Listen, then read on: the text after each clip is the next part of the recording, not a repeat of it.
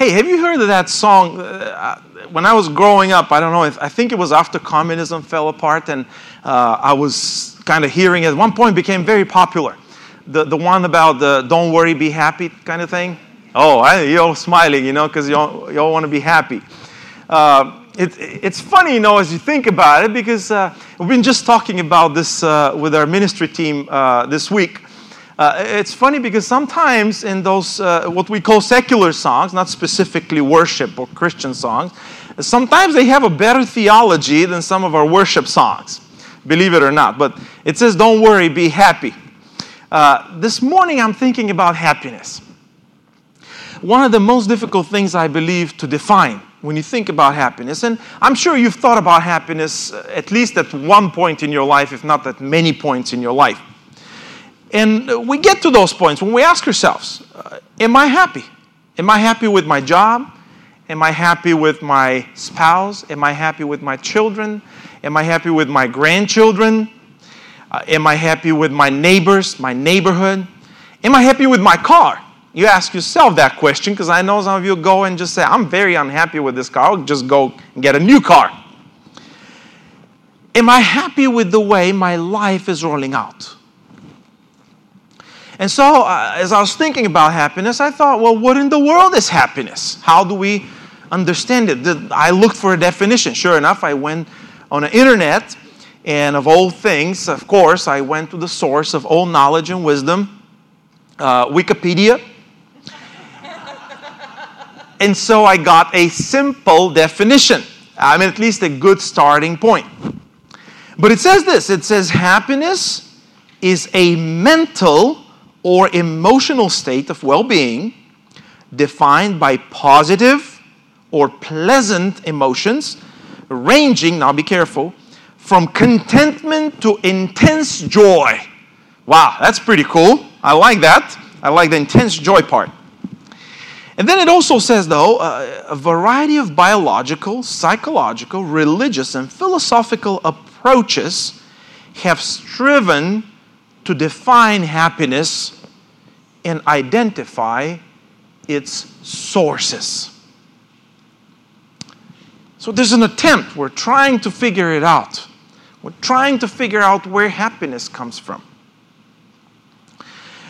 To me, that whole question is not so much of a question of definition, that we have a well-written definition of what it is, but it's more of a question of how. How in the world can we experience happiness in life? That question must be very important to people as you think about it, because we're all searching for the meaning of life. We're all trying to experience real life. And the simple fact that out there, the market is literally flooded by literature trying to answer that question or give guidance on the question of happiness tells you how important this must be to all of us as human beings. And I'm going to touch on this a little later as well. But this morning I'm going to read from a psalm from the Old Testament. Mike, mark it down. It's going to be from the Bible. A psalm that addresses that question. It speaks about that idea of happiness. The psalm is called a wisdom psalm. A wisdom psalm. Because it teaches us a profound truth about who God is, about life, and in our case, about happiness. It is one of the passages from Scripture that tells us in a very simple, you will see, very simple and concise form, what a key to happiness may be. This psalm, is a way of introducing it, is part of what is called songs or psalms of ascension, going up. Just to put it in perspective, in Israel back then, there were several festivals. There were annual festivals. Every year there'd be a number of festivals that people were called by God to celebrate. And so people in Jerusalem, people in the whole area, and from all over the world where Jews lived, they would stream to Jerusalem and celebrate. They'd be part of those celebrations a certain number of times every year. And so the scholars believe that these psalms of ascent, of going up, were songs or psalms that the people were singing as they were going up to Jerusalem, as they were approaching the holy city, God's presence, and the temple of God. Of course, you'd notice if you read even in the New Testament when it talks about going to Jerusalem, typically it says going up to Jerusalem. They went up to Jerusalem. And I haven't been there. I've said this before. But those of you who have visited, I know some of you have been there, and I've seen some of your pictures as well. You know that Jerusalem is on a hill. So it's always kind of going up. That's why it says going up, for that reason. But here's what Psalm 128 says. And if you have your Bible, I'd encourage you to open, doesn't matter which version. I'm going to be reading this morning from the ESV. Last week was the New Stephan's version. If you remember, I did a little bit of my own translation. This week is a recognized version, which is the ESV. If your words are slightly different, don't get too anxious. You can also look it up on your phone or whatever you have in your hands. It's Psalm 128. It's a few brief verses. It says this: "Blessed is everyone who fears the Lord, who walks in his ways. You shall eat the fruit of the labor of your hands. You shall be blessed, and it shall be well with you. Your wife will be like a fruitful vine within your house. Your children will be like olive shoots around your table. Behold, thus shall the man be blessed who fears the Lord. The Lord bless you from Zion. May you see the prosperity of Jerusalem all the days of your life. May you see your children's children. Peace be upon Israel." Amen. As you can see, Psalm 128 starts in a very straightforward way, with a very straightforward statement about being blessed. It says, "Blessed is everyone who fears the Lord." Now, in our Southern culture, welcome, blessing and to be blessed could mean just about anything. If you're a good Southerner, you'd use some of these expressions like Shana says, "bless your heart." It really is universal language. If you're from the north and you want to be an honorable citizen of this state and this county, you got to learn that to blend in very well. Just say, "bless your heart." And it can be frustrated, you can be happy, it's just bless your heart. So we realize it's a little watered down. We use it for everything and anything. But just to give us a little beginning, when we say blessing or blessed, that could be another way to just say happiness and to be happy. Both in the Hebrew language in the Old Testament and also in the New Testament in the Greek language, that word means to be fortunate, to be happy, to be privileged. But there's something we shouldn't miss. Blessing is not just to feel happy in a general way. It is a special favor from God. It is a special favor from God. Now, the psalmist says that everyone who fears Yahweh, who fears the Lord, is blessed. See, he's not in the discrimination business.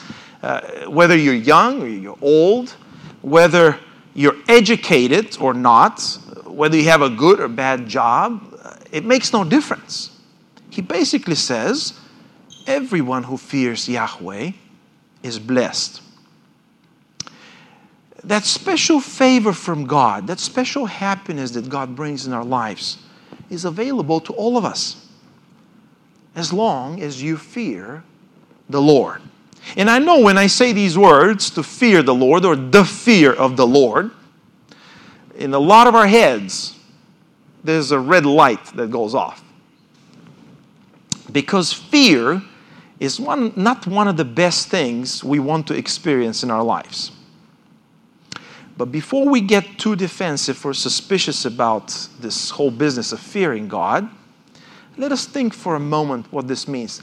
I want to challenge you, invite you, help me a little bit this morning. You've done it in the past. Can you turn to a neighbor and just say, hey, don't get too defensive too quickly. Come on, Mike.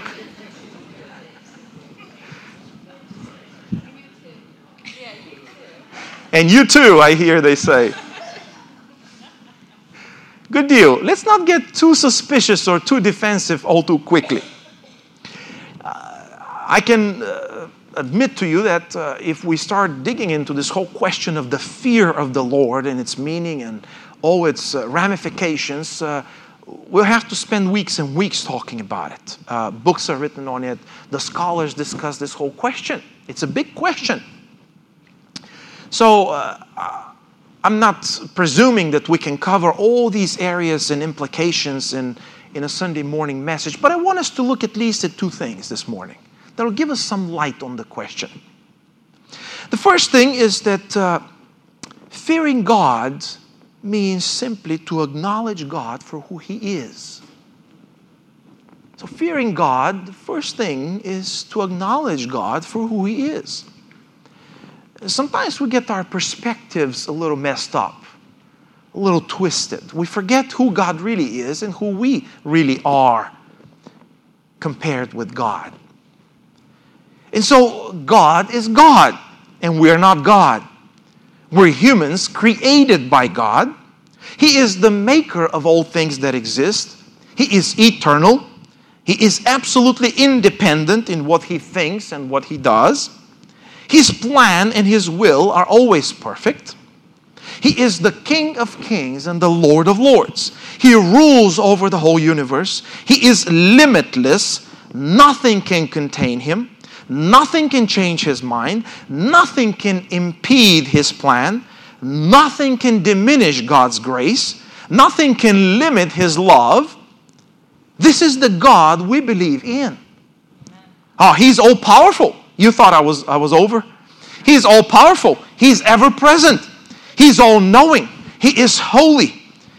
He is always just in His judgments. And He is trustworthy. You know why? Because He never, ever changes. And you can count on Him. And God is the source of all goodness and all happiness. What about us? Well, we're described in the Bible as His servants. In fact, that word in the Hebrew language and the Greek language is an interesting word. It's a very simple word, but it means a servant. It's also, another meaning is a slave. We're also described in different ways as God's kingdom citizens. But those of us who believe in Him, God also calls us His children.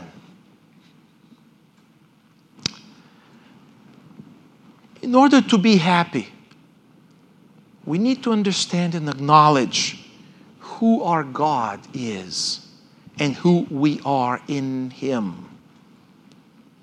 And so what about the fear factor? What about that fear idea? What does it really mean to fear the Lord?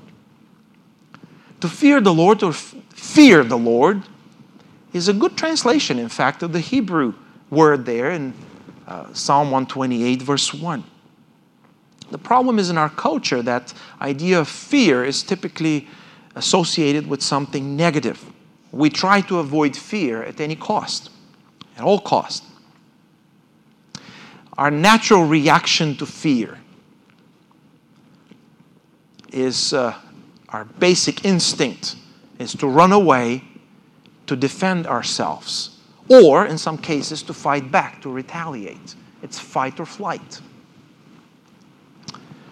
But you see, the word fear includes more than that feeling of being scared. It's a much larger idea. And that's where we find the key to understanding it.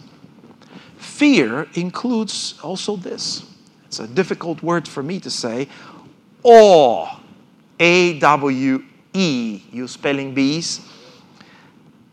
awe, reverent respect, honor. In the Hebrew Bible, that verb to fear appears as a synonym to words like to love, to cling to serve. In our day and age, we've come to think that fearing God means to be afraid of God, to be scared of God. And we certainly should understand the fact that God, in one way, is a scary God. But you see, He's scary not because He's bad, but because He is holy. But because He is He's utterly different than us and than everything that exists, visible and invisible. You see, God can create and destroy with the word of His mouth, but He is also good. He is merciful. When you turn to Him only by His grace, He forgives you all your sins. He gives you a new life and a new beginning. He is God who deserves to be honored and respected. And that's at least one thing that it means to fear Him. I think in our church circles, for a good while, in our preaching and teaching and church discussions, we have focused way too much on God as a scary being. I remember years ago, I was actually many years ago, in a church, and the pastor called the kids to come up front, just as we did this morning, and kids came up front, and there were cameras and everything, and that it was a bigger church. And so the kids were lined up, and they were talking to them. They were going to pray for them. And one of the kids was kind of dancing or acting out a little bit, which is just kids. That's what they do. But apparently, the mom got really upset. She got really ashamed by it. And so she pulled that kid out afterwards. And during all the time of Sunday school for kids, she had the kid sit down in another room and write down a verse from the Bible repeatedly as a punishment, as a consequence. You see, that's the kind of idea of that fear, that the Bible and God must be something scary, must be something out there to watch where we do wrong so we could be punished, so there's bad consequences. It's time to fear God, not by being scared of Him, but by honoring Him, by respecting Him with the highest awe we possibly can. It's time to recover that sense of God's goodness, of His love, of His mercy, of His grace. This means to be mindful that God is with us in our daily life. It means to be aware of the fact that He sees you everywhere and in any situation you find yourself, 24/7. It means that in everything you do, you acknowledge Him for who He is. It means that when elections come, that we acknowledge God's sovereign power and plan, and the fact that nothing happens in this world, including in this country, without God's knowledge and without His permission. I know some of you get real upset around election time because I see you on Facebook and I see some fingers going around right now.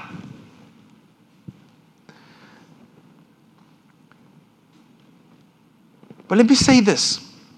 Would you believe that even bad politicians can get to power by God's permission? I didn't say that was God's specific choice, but God allows certain things to happen, sometimes for a mysterious to us reason. We don't know why.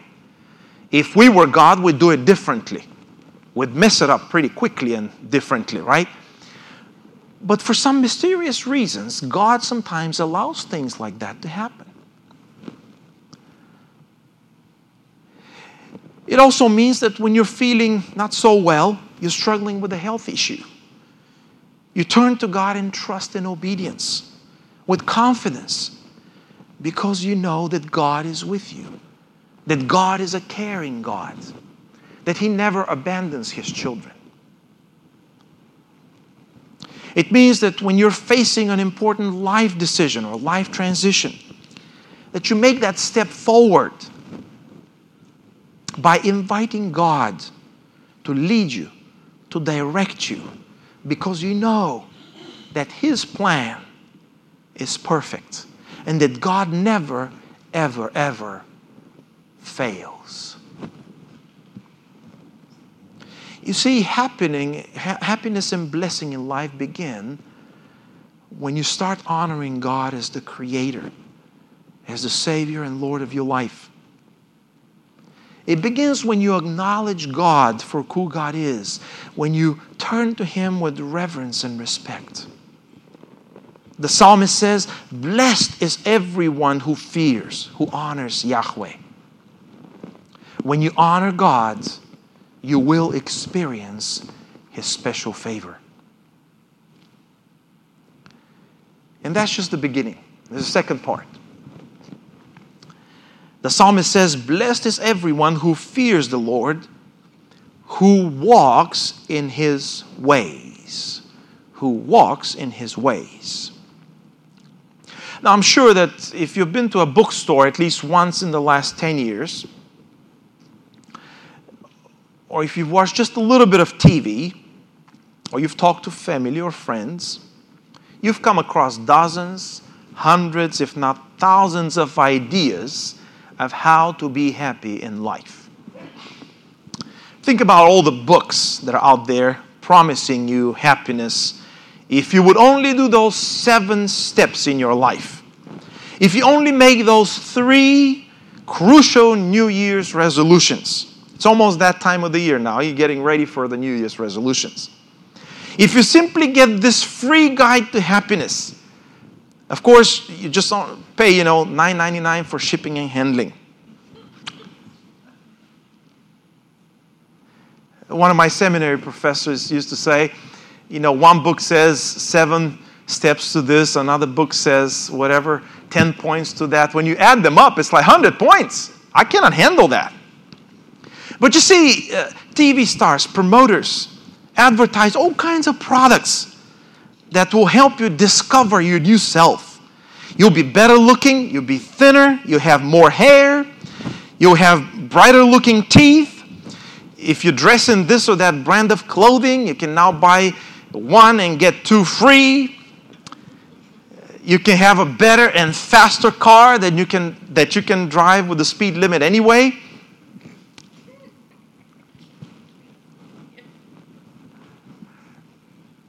I don't know why Shane is laughing, but I think I got you this time. See, in the world we live in, we're surrounded by thousands of Oprahs and Dr. Phils and whatnot. Even in a Christian community, there's different voices on how to achieve happiness. And some out there teach you that you can just name it and claim it. Just tell God what you want and He's supposed to just make it happen. You deserve to be happy. You have to find your destiny and fulfillment in life, your best life today. But the psalmist affirms that we are going to be blessed in a much simpler way. When you honor God, when you walk in His ways. To me, that's like a 1-step program. When you walk in God's ways. So the question, of course, is what is God's ways? What does that mean?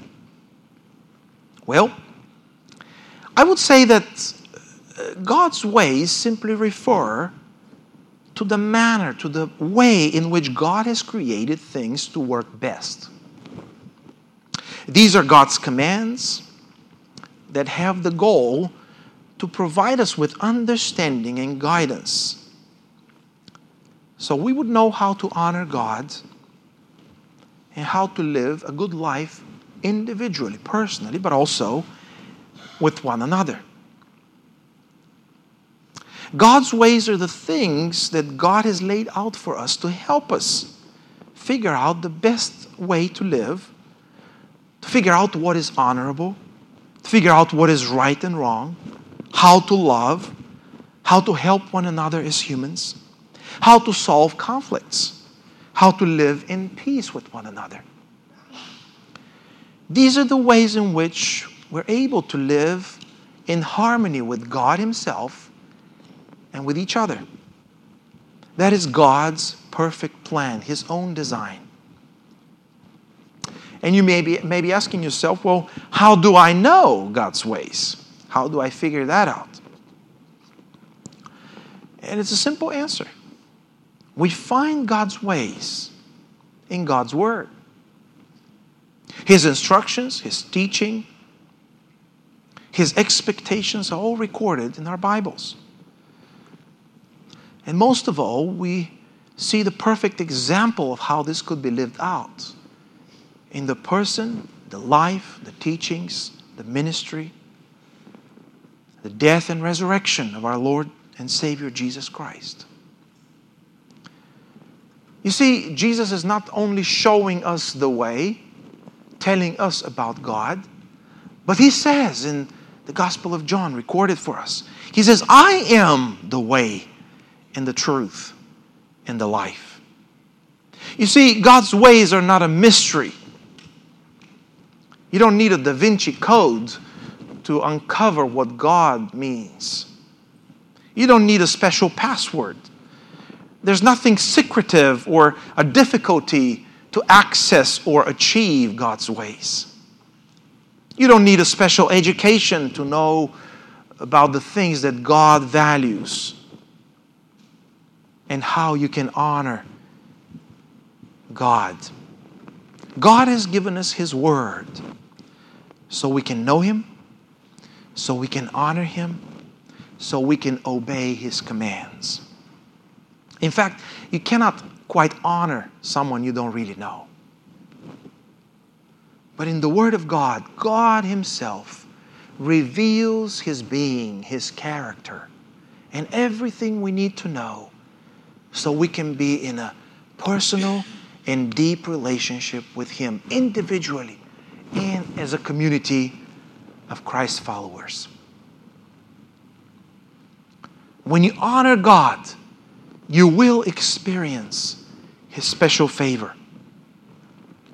The commands of God are the best guide for us to know how to live a good life and how to be happy. And knowing that is great. But it's time to walk in God's ways.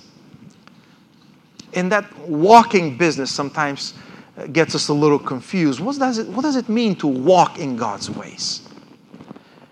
You know, in the Hebrew language, in the Old Testament, in the New Testament, in the Greek, that's just an expression. It's just a way to point to a simple word that we have in English, which I really love that word. In my language, in Bulgarian, we don't have quite one word to say the same thing. But it's the word lifestyle. So when you read in the Bible, when it says to walk in God's ways, or someone walked with God, what it's meant is simply that somebody lived a lifestyle according to God's principles. That they were in an intimate relationship with God and lived according to God's prescriptions. So we're talking about the lifestyle. You see, walking in God's ways as a lifestyle, that's not an event. It's not a Christian conference you go to. It's not a Sunday morning worship service. It is not a one-day deal. It's not a one-week deal. It's not a 5-year program. It is the way you live daily, day after day, all the days of your life. This is what you do from the moment you wake up to the moment you go back to bed in the evening. Lifestyle is when you eat breakfast, when you talk with your spouse, when you talk with your children, when you talk with your grandchildren. Lifestyle is when you go to work and you deal with all kinds of people, sometimes difficult people. Maybe a boss that is aggressive and somewhat disrespectful sometimes. Lifestyle is when you pass through the drive-thru and they mess up your order. Lifestyle is when you get someone to install tile in your kitchen and they do a sloppy job and they overcharge you. That's lifestyle. Lifestyle is everyday life in which we live out our faith in obedience to God's commands. It is in that lifestyle that we're going to discover that there is a blessing, a real blessing from God. Because happiness is only possible when you live your life in the way it has been designed by God to be lived. When you honor God, you will experience His special favor. Now, in our church circles, I think, I've thought about this for several years, in fact, I think we've somehow come to a misunderstanding. We have this tendency, this propensity to make a false distinction between sacred and mundane, ordinary, between spiritual and worldly, between church activities and daily life, between Sunday and the rest of the week, between ministry and regular job.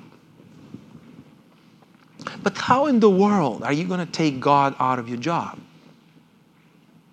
How in the world are you going to take God out of your driving? How in the world are you going to take God out of your shopping or going to the bank or taking care of your grandkids or traveling or doing anything in life? You see, walking in God's ways is nothing less than a lifestyle in which we experience the blessing of a life that is lived according to how it's been created and designed to be lived. When you honor God, you will experience His special favor. The psalmist, in fact, offers us a glimpse of what this could look like. He makes that connection between how you live your life in relation to God and the kind of life you're going to enjoy as a result of that. He paints a picture of what it means to be happy in his own day and age. He describes how God will be favorable towards you if you honor Him and live a life in obedience to God's commands. He says this, "You shall eat the fruit of the labor of your hands. You shall be blessed, and it shall be well with you." That's verse 2. In other words, he says, if you follow in God's ways, if you live a lifestyle of obedience to God, of honoring God, of respecting God, then God will provide. You will have special favor in the work of your hands. You will have a job, and you will produce in a way that will feed you, that will supply for your needs, for your family. Then he also goes on to say that the wife of such a man, in this case, will be as fruitful as a vine, and his children will be like olive shoots. Some of you, if you've been to Israel or some of those places, you've traveled around, you've probably seen those olive trees, how they look like. In his day and age, vines and olive trees were extremely valuable because that's how you made wine and also olive oil. We pay big money for olive oil today, but it was also valuable back then. They used it in various ways. So those are traditional, very important items on your table at that time. If you had those, you had something good. He had something really valuable. And it's just like a person has these items on the table.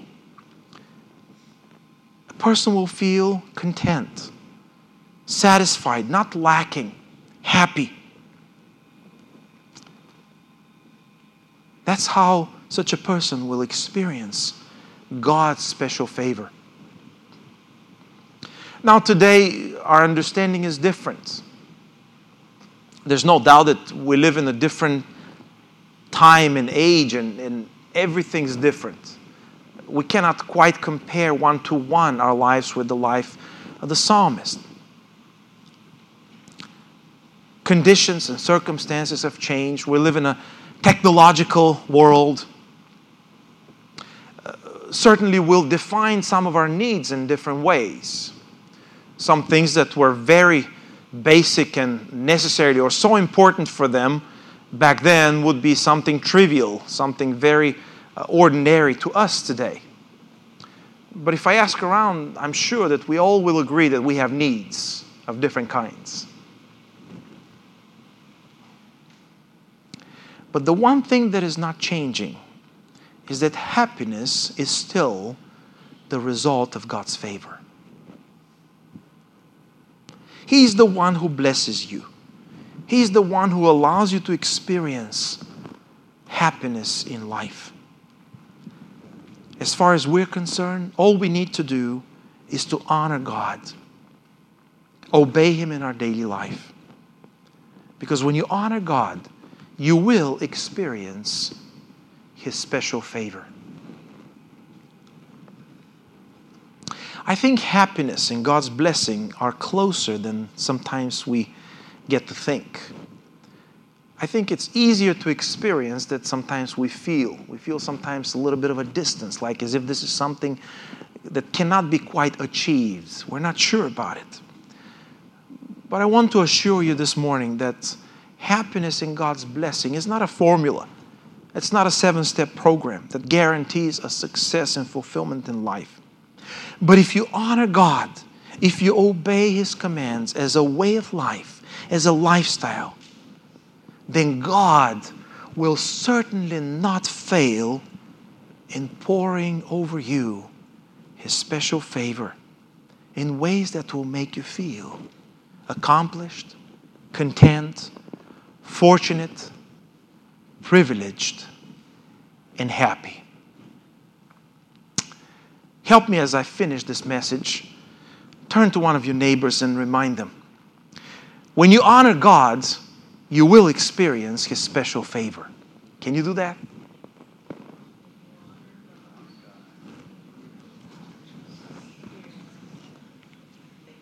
Amen. Amen. His special favor. His special favor.